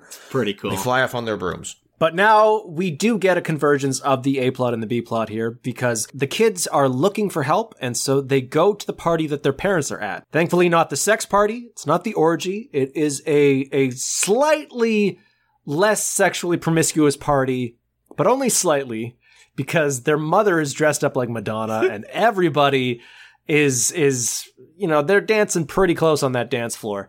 My wife said to me as we were watching this, she said, when I was a kid, this looked like the coolest party I'd ever seen in my entire life. I wanted to go to a Halloween party that was as cool. And I've never been to a Halloween party where the band is dressed up as skeletons. To be fair, that sounds cool. Yeah, it's pretty cool. I'm not gonna lie. I was like, yeah, I'd go to that Halloween party. I would totally go to that party. Yeah. Like, I thought, like, normally when you say stuff like that, where you're like, when I was a kid, that looked so cool. But now I look at it and it's super lame. It's still not lame. And all the parents were giving their A game. But I gotta ask, if half the town is at the sex party, the parents are at the sex party, and half the town are at the town hall dance, who's handing out candy? Is it just the teenagers? Like, is it just left to the... It's just Gary Marshall, who wasn't invited to the orgy. Gary Marshall, who wasn't invited. He's trying to have an orgy of his own. At the town hall party, you will note the Mad Hatter is welcoming everybody into the party. So the kids go to their parents and they try to explain the situation, but the parents are like, no, stop ruining this awesome party. We get one night a year where we don't have to deal with your bullshit, and you bring the bullshit here. And so then Max runs on stage and interrupts the show. He stops the music. He's like, stop everything. I have to explain to you. And at that time, the Sanderson sisters also arrive at the party. And Max announces to the party, he says, we accidentally brought the Sanderson sisters back to life. They are here to steal all the children. Horrible things are going to happen. And they're standing right there. And then he points at them. And everybody turns and looks at the Sanderson sisters. And the person running the spotlight at the Halloween party faces it to them. Okay, but to be fair, Max just gave him the best introduction at a fucking Halloween party they could have hoped for. And then Bette Midler says, Yeah. thank you for the introduction. It's just like he hyped him up so good. It was awesome. And she comes up on stage. He's like Bruce Campbell introducing Spider-Man. He's like, ladies and gentlemen, the Sanderson sisters. So I noticed that this band is doing such a shit rendition of Screamin' Jay Hawkins' I Put a Spell on You. That song is a childhood favorite of mine because my mom owned the album it was on, so I've heard it several times. Bette Midler pushes the vocalist out of the way and says, all right, I'll fucking show you how it's done. And then the Sanderson sisters do a cover of I Put a Spell on You. I made a note that they have been alive for about 3 hours, and Bette Midler already knows all the words to the song. They have obviously had time to rehearse, because the other 2 sisters know the backing vocals. And the choreography. 3 hours is way more time than Tom the Piper had to get that entire act in Babes in Toyland down packed. Like, we know that they can work on a tight schedule. And then everyone is dancing and partying, having a great time. Thackeray tells them to cover their ears. And so the kids will cover their ears, the parents keep listening and dancing, and Bette Midler says, dance, dance. Dance until you die. Because literally the song I'm Gonna Put a Spell on You, she literally puts a spell on them. This is a pretty jamming scene, I thought. It's awesome. I really dug the hell out of this, and watching it, I thought, whatever happened to these sequences? You know, like, in the 90s, it kind of felt like every single movie involved the protagonists or the villains or somebody getting dragged on stage and having to make up a song on the spot, and everyone else being so impressed by it that the crowd just starts dancing. Can I say my favorite one? My favorite one that isn't in this movie, which ties into something you texted me earlier in the week. I didn't catch this till the last time I watched Ace Ventura: Pet Detective, which granted was over 10 years ago now. His friend's information booth is underneath a never-ending Cannibal Corpse concert, and Cannibal Corpse are just always playing above stage. And then when people start coming for Jim Carrey later in the movie, the Cannibal Corpse are just taking a break. Chris Barnes isn't doing vocals, and Jim Carrey grabs the mic and starts doing death metal vocals, and the rest of Cannibal Corpse just join in, possibly playing Hammer Smashed Face, and the crowd is so into it and moshing that Jim Carrey is able to crowd surf to the back of the venue and run away to safety. See, why don't we get that anymore? Why don't we get those sequences? They had that one, another Jim Carrey in The Mask, where he has to sing, He does like 2 different songs. chick chicka boom, chicka boom, chick chicka boom. This scene is great. Again, check the background of this shot. Someone is dressed as the White Rabbit, and somebody is also dressed as a character from Tron. I want to see like Vin Diesel in like Fast and Furious 10 have to get up on stage and like make up a rock song that will like win over an audience. We don't get it anymore. It's a dead art. We need Vanilla Ice making up a Go Ninja Go song. Have you ever seen a turtle get down? Go Ninja, go rap. We could get the next Jurassic World movie. Get the Raptors up there dancing. Come on. A raptor rap? Yeah, I'm in. Yup. They don't call them Raptors for nothing. Well, I think that's as far as that joke's going. It peaked. What happens next? They meet up with the Sanderson sisters in the alleyway behind the concert, correct? When do the Sanderson sisters kidnap Bulk and Skull? Oh, that's afterwards. Okay. So now I'm remembering what happened. So they narrowly escape from the Sanderson sisters, and then Allison gets an idea because she sees the stove in the alleyway. And then the movie clearly cut something out. Because what happens next makes no sense. Because the movie just cuts to their high school. And the kids have like set up a trap in the high school, and the Sanderson sisters just show up at the high school. There's no explanation for why the Sanderson sisters go there. They just arrive, and the kids have already set up some kind of trap where they're luring into something. Something was clearly cut here. There's at least 1 or 2 scenes that explain what happens in between here, because I don't understand. My guess is the fact that, remember later in the movie, they open the book and it is a beacon? Oh, they summon them that way? They open the book to... I think they might open the book. I mean, that makes the most amount of sense. That would make sense, but it's not in the movie. The Sanderson sisters just show up. Somehow they just know to go to the school. Yeah, exactly. It's gotta be that. It's like, what else would it be? At any rate, they set up a trap, and the trap is they have put a tape recorder with a recording of French dialogue. So like a French class where they say sentences and then say them in French. And they have placed it inside of a kiln. Kind of kiln I've never seen in my life, because it is like... It's a huge fucking kiln. Oh my god. A kiln that can fit 3 living people in it and locks from the outside. Yep. It's like a meat freezer, but a kiln. Yeah. With like active gas pipes that immediately ignite open flame. Our high school had a kiln. It was like a chest-sized... Tiny, and a few art pieces at a time could go inside it, like tiny art pieces. You could put a couple bowls in there. You know, you couldn't get a person in there, let alone 3 people with enough room for 40 more people. Have we ever heard of the Salem, Massachusetts football team? The kilns? No. I'm just saying, they probably put their entire budget into the art program in Salem, okay? So they sprung for that industrial-sized kiln. They got nothing else going on in that town that they're just like, I don't know, make some fucking pottery or something. I guess. All right. So they lock the door behind them, and then they turn on the kiln, and then burn them to death. And they stare at them. They watch them burn to death. The 3 kids, including Thora Birch, who must be on some sort of platform, is like watching 3 human beings burn alive. And then they go outside and celebrate. And Yay! Thora Birch does cartwheels because she just saw a human being be torched and melt in front of her. 3 human beings. And they all high five. Basically, that's it. Yay, we won. We did it. And then Max gets the girl and takes her home. And then they all just kind of go to bed. Yeah. Well, it's like 3 a.m. at this point or whatever it is, right? Yeah. But they say it's weird that our parents aren't home because they're still dancing. Well, if they were at the orgy party, that would make sense. That's why Allison's not worried. That's why nobody notices that Allison's not home. It's 5 a.m. They're still going at it. Yeah, no one's calling the cops to find Allison. The Sanderson sisters reform in the kiln. They kick open the door. This was my ding. I had a good line. Yeah. There's a good line here. Bette Midler walks out and she says to herself, I want my book. Je veux mon livre. So because they've been burning alive listening to this French translation cassette for like an hour now.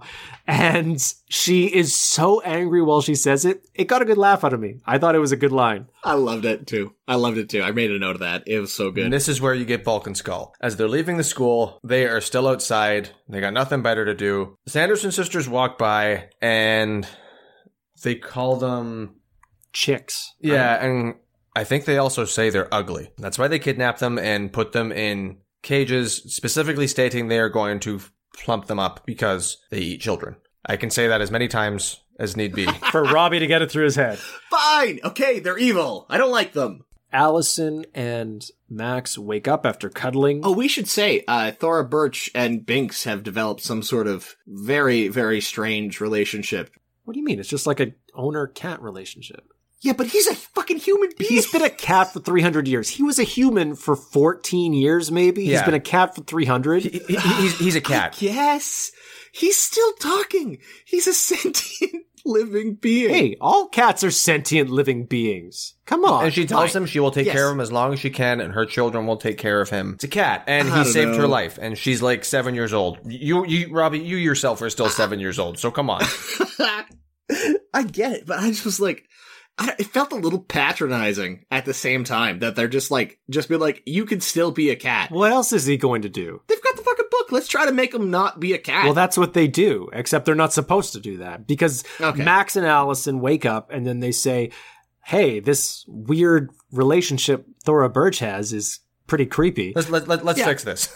Let's fix this and see if we can turn Binks back into a human. So they open up the magic book, but doing so sends out a beacon of light that alerts the Sanderson sisters as to their whereabouts. Light shines out. She suddenly sees where the book is. The kids have opened it. Right. So then they rush over to his lighthouse that he lives in. Which actually has a light coming out of it. Yeah. It's a lighthouse. They kidnap Thora Birch and take the book. Max, in this film, he gets the shit kicked out of him. Good. So many times. Because he enjoys it. He gets hit with lightning bolts and, debris and, tortured by the witches constantly in this movie. They take Thora Birch and the book back to their hideout, and they immediately make another potion, and they're going to steal Thora Birch's life. While Allison, Binks, and Max get in the car, and they drive to the Sanderson house, and they very quickly trick them once again, doing the exact same thing. I'd be remiss to say, Sarah Jessica Parker sings her song, and she actually enchants all of the kids in Salem to come to the town, because they're going to basically suck the life out of all of the kids and live forever. Right, that's what happens. We should say, the main plot of this is they have to get a kid before the sunrise. We haven't said this for the whole time. If they don't get a kid before sunrise, they're going to turn back to dust. The magic is only good for one night. Right. But if they get a kid, then they can stay alive forever. So, and Sarah Jessica Parker is summoning all of the kids of Salem to the Sanderson house. When I first saw this, I was like, did nobody notice that all these kids are just walking out of their houses? And then I realized, oh wait, everyone in town is either dancing or having an orgy. So, no, nobody noticed. All of the kids then get Pied Piper all the way to the Sanderson house. Or it's just Gary Marshall. He's the only one around. He's looking out the window. He's the only one around. Honey? What's all these kids doing? They drive to the Sanderson house and they trick them again. I couldn't remember because it had been a while since I'd seen it, but I was like, wait a minute, they just put a gel kit over the lights? Like, that's just... They do. do they have a gel kit? The kids had access to this, or am I not supposed to be paying attention to the fact that it's just a gel kit? And then he rips off the stickers, and you're like, okay, yeah, they just had a gel kit in the car.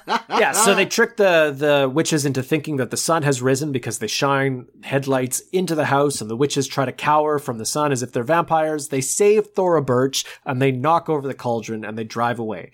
Now, the witches realize they were tricked once again, and they say, he tricked us once again. They find that there's just enough potion left for one kid. Sarah Jessica Parker says, well, great, because I've summoned all of these kids, but Bette Midler says, no, I want to get Thora Birch. And the reason she wants to get Thora Birch is because when she had Thora Birch tied up, Thora Birch told her she was ugly. And she's very sensitive about that. And she says, I'm going to eat Thora Birch because she said I was ugly, and that makes me sad. And then she does have a good line, and I'm pointed it out not because it's particularly funny, but just because I think Bette Midler delivered the hell out of it, because she's sad about being called ugly. Her sisters are comforting her. And she says, I've always wanted a child. And then she goes, on toast.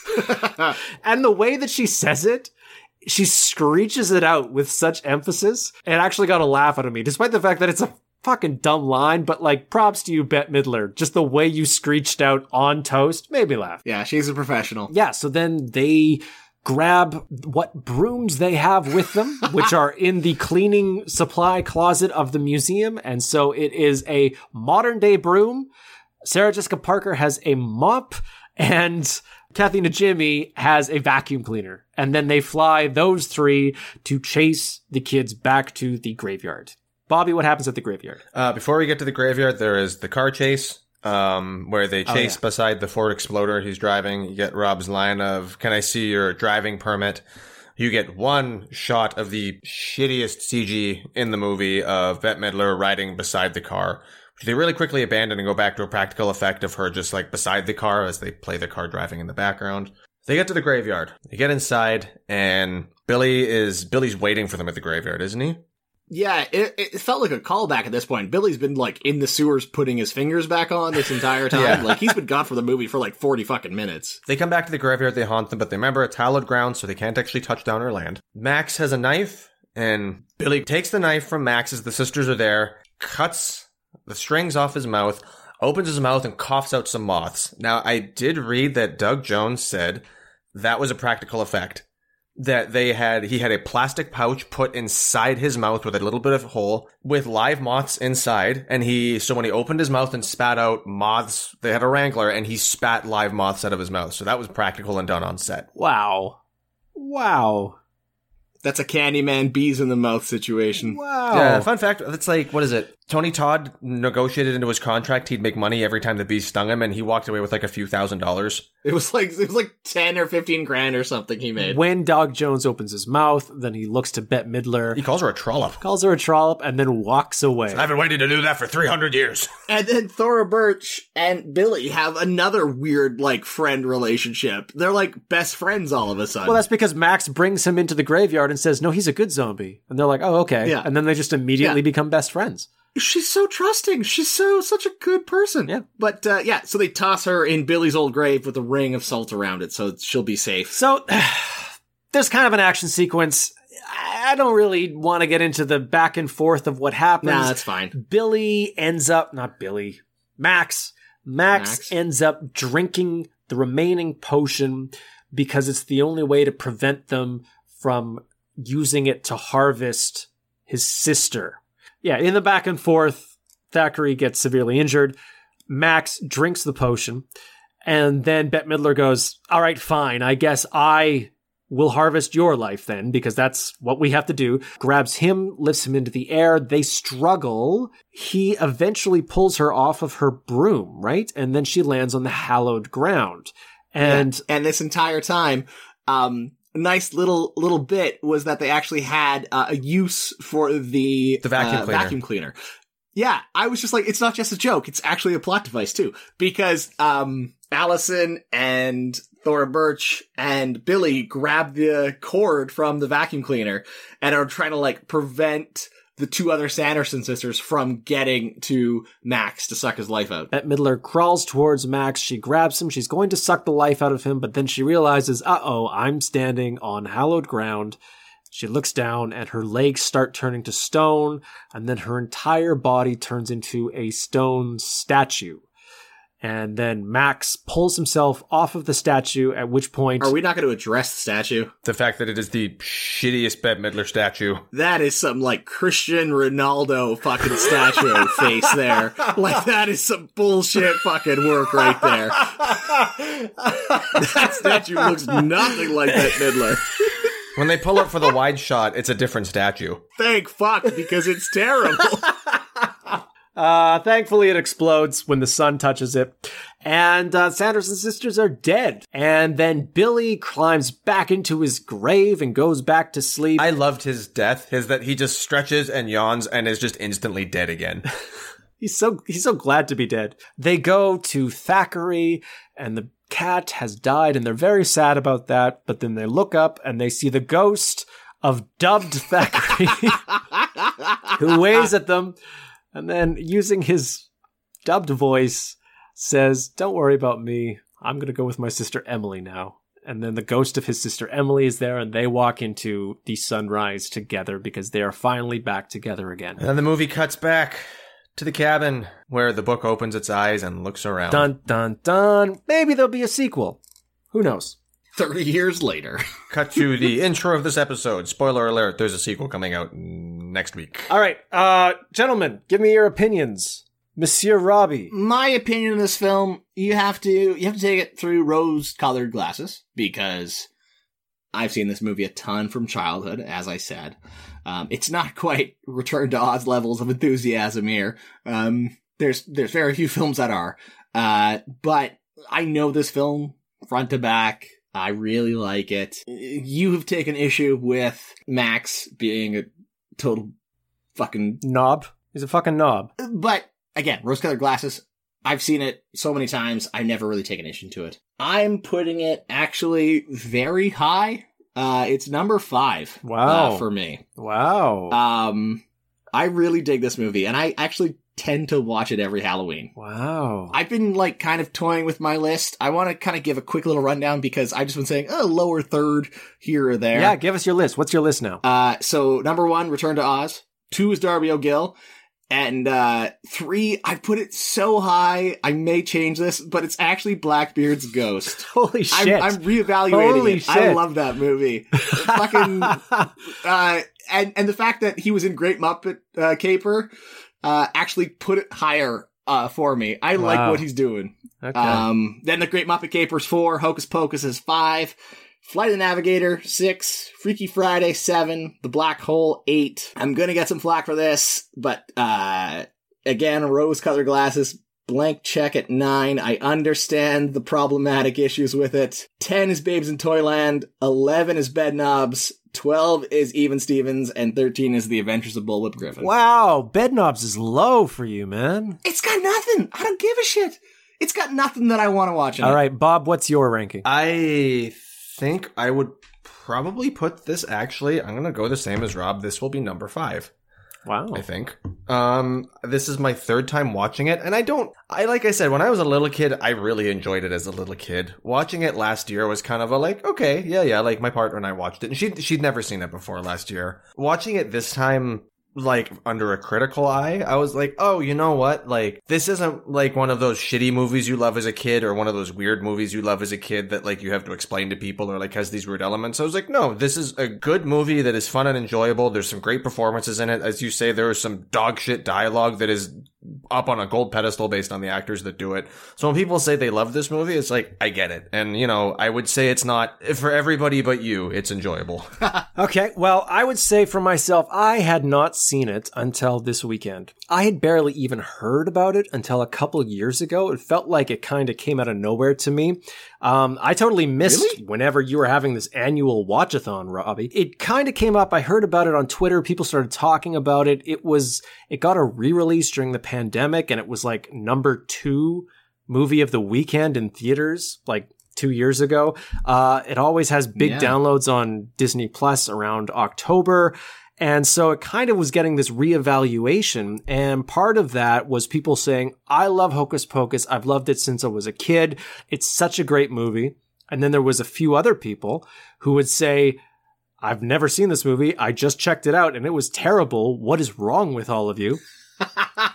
And so that's what I had going into this. And my opinion is, I kind of think they're both wrong in the sense that I don't think this is a great movie. I think it maybe had the potential to be a great movie.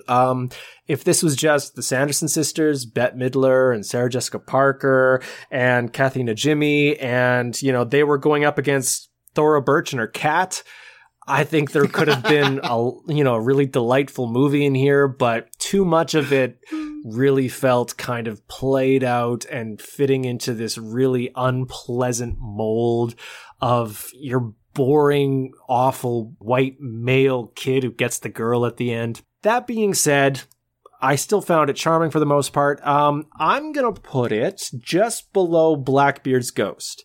So for me, that's number 7. Darby O'Gill is number 1, Flight of the Navigator is 2, then Return to Oz, then Great Muppet Caper, Freaky Friday, Blackbeard's Ghost, and then this at number 7, Hocus Pocus. You put Freaky Friday. And by Freaky Friday, I meant Freaky Friday 2003. Okay, thank you.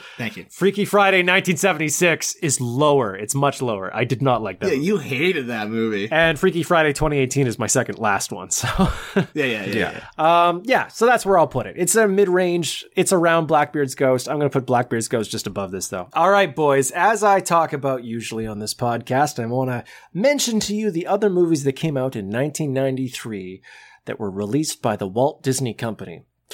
And you better sit back, crack open one of those No Boats on Sundays, Rob, because there's 21 of them. Jesus fucking Christ. Okay, here is what the Walt Disney Company released in 1993. A movie called Aspen Extreme, about extreme snowboarders. Nope. Doesn't exist. Homeward Bound, The Incredible Journey. Okay. Tearfest. A movie called Blood In, Blood Out, another Hollywood Pictures release. Nope. Doesn't exist. Swing Kids, the Christian Bale swing dance crime drama. Hollywood Pictures. Nope. A Far Off Place starring Reese Witherspoon. The Adventures of Huck Finn, the Elijah Wood Huck Finn movie. Disney released like 2 Huck Finn movies, like back to back. They released a movie called The Adventures of... You're not talking about Tom and Huck. No. Tom and Huck is a different Disney Huck Finn movie that came out like 1 year later. Oh, really? I don't... And who's in that one? That's JTT, isn't it? Yeah, I thought it was. Yeah, okay. Elijah Wood is in this one, though. So they released an Elijah Wood Huck Finn movie. And they're just like, nobody remembered that one. Let's get the kid from Home Improvement on one. We have to do those just so that I can do some research to find out how the fuck that happened. Back to back. How the fuck did that happen? Yeah. It's like when they released 2 different movies, like Volcano and Dante's Peak, but they released by the same studio. Yeah. Oftentimes, there'll be like 2 Jungle Book movies coming out at the same time. One of them is the Warner Brothers one, directed by Andy Serkis. The other one's the Disney one, directed by Jon Favreau. This is just like Disney had 2 Huck Finn movies, and they're just like, we're releasing both of them. They released a movie called Born Yesterday. They released a movie called Guilty as Sin. They released a movie called Life with Mikey. They released a Pauly Shore movie called Son-in-Law. Son-in-Law. Okay, the past Shore. 3 do not exist, but Son-in-Law exists. Now we get to Hocus Pocus. After Hocus Pocus, we get another Stakeout, the sequel to Stakeout. Then we get My Boyfriend's Back, a Touchstone release. Oh, is that the one with the zombie boyfriend that comes back from the dead? Yeah, I've seen that. Then Money for Nothing. That's the John Cusack Hollywood Pictures release. Then Fatherhood. There's a gap between Father and Hood, so you can imagine what the plot of that movie is. It's not Steve Martin. Oh, is that Patrick Swayze, right? Joy Luck Club, Hollywood Pictures release. Then going into Christmas, we had their actual, big scale Disney releases. Cool Runnings, the John Candy film. Ooh, gotta love Cool Runnings. Give me rhythm, give me ride. It's bobsled time. Cool Runnings! We gotta do Cool Runnings. I love that movie. Nightmare Before Christmas. Nice. The Three Musketeers. Wait. Fucking hell, keep going. Yeah. This is a Sister year. Act 2, Back in the Habit. And then Jesus. Tombstone. Because that's Nice. they were Touchstone, Yeah. right? Nightmare Before Christmas and Hocus Pocus in the same year. And I think I read too, they were strategic about it, where Hocus Pocus was the It came out in September, apparently. it was a pre-Halloween movie because they didn't want it to conflict with Nightmare Before Christmas. Yeah. So they had Cool Runnings, Hocus Pocus, Night Before Christmas, Tombstone, The Three Musketeers. Three Musketeers, Chris O'Donnell. The Chris O'Donnell one. Which I don't think was very successful, actually, but, you know. I still saw the shit out of that movie. I saw the shit out I of haven't that seen movie. it. I've never seen No? it. We should do that Oh my one. god, it's so bad. You got Isn't Oliver Platt in it? Isn't Oliver Platt one of the Musketeers? It's Oliver Platt, Kiefer Sutherland, Wow. Charlie Sheen, Charlie Sheen, yeah. and Chris O'Donnell as French revolutionists. Listen, I'm going to be honest with you. I love Oliver Platt. I love Oliver Platt so much. I will see Oliver Platt in anything. I really should watch this movie. I've never fuck. seen it. I've seen Yes. part of it because you have Tim Curry as Cardinal Richelieu. Yes, Tim Curry's in it too? Yeah. Curry's Fuck, the we have to bad do guy. this movie. We have to Oh, do I love this movie. But we're not going to Yeah. watch it next week because next week we are watching $1 Million Duck. It's happening, people. It's finally back, baby. happening. $1 Million Duck. Tune in next week. Don't miss it. Bobby, do you have anything else to say? See you next time. And that's the show. If you have a suggestion for a movie we should cover next time, send us an email at thepodcastwartennisshoes@gmail.com. We can also be reached on Facebook and Twitter at PodWar. That's at PODWORE. And if you like the show, give us a good review on your podcast platform. It really helps us out. We hope you tune in next time. Thanks.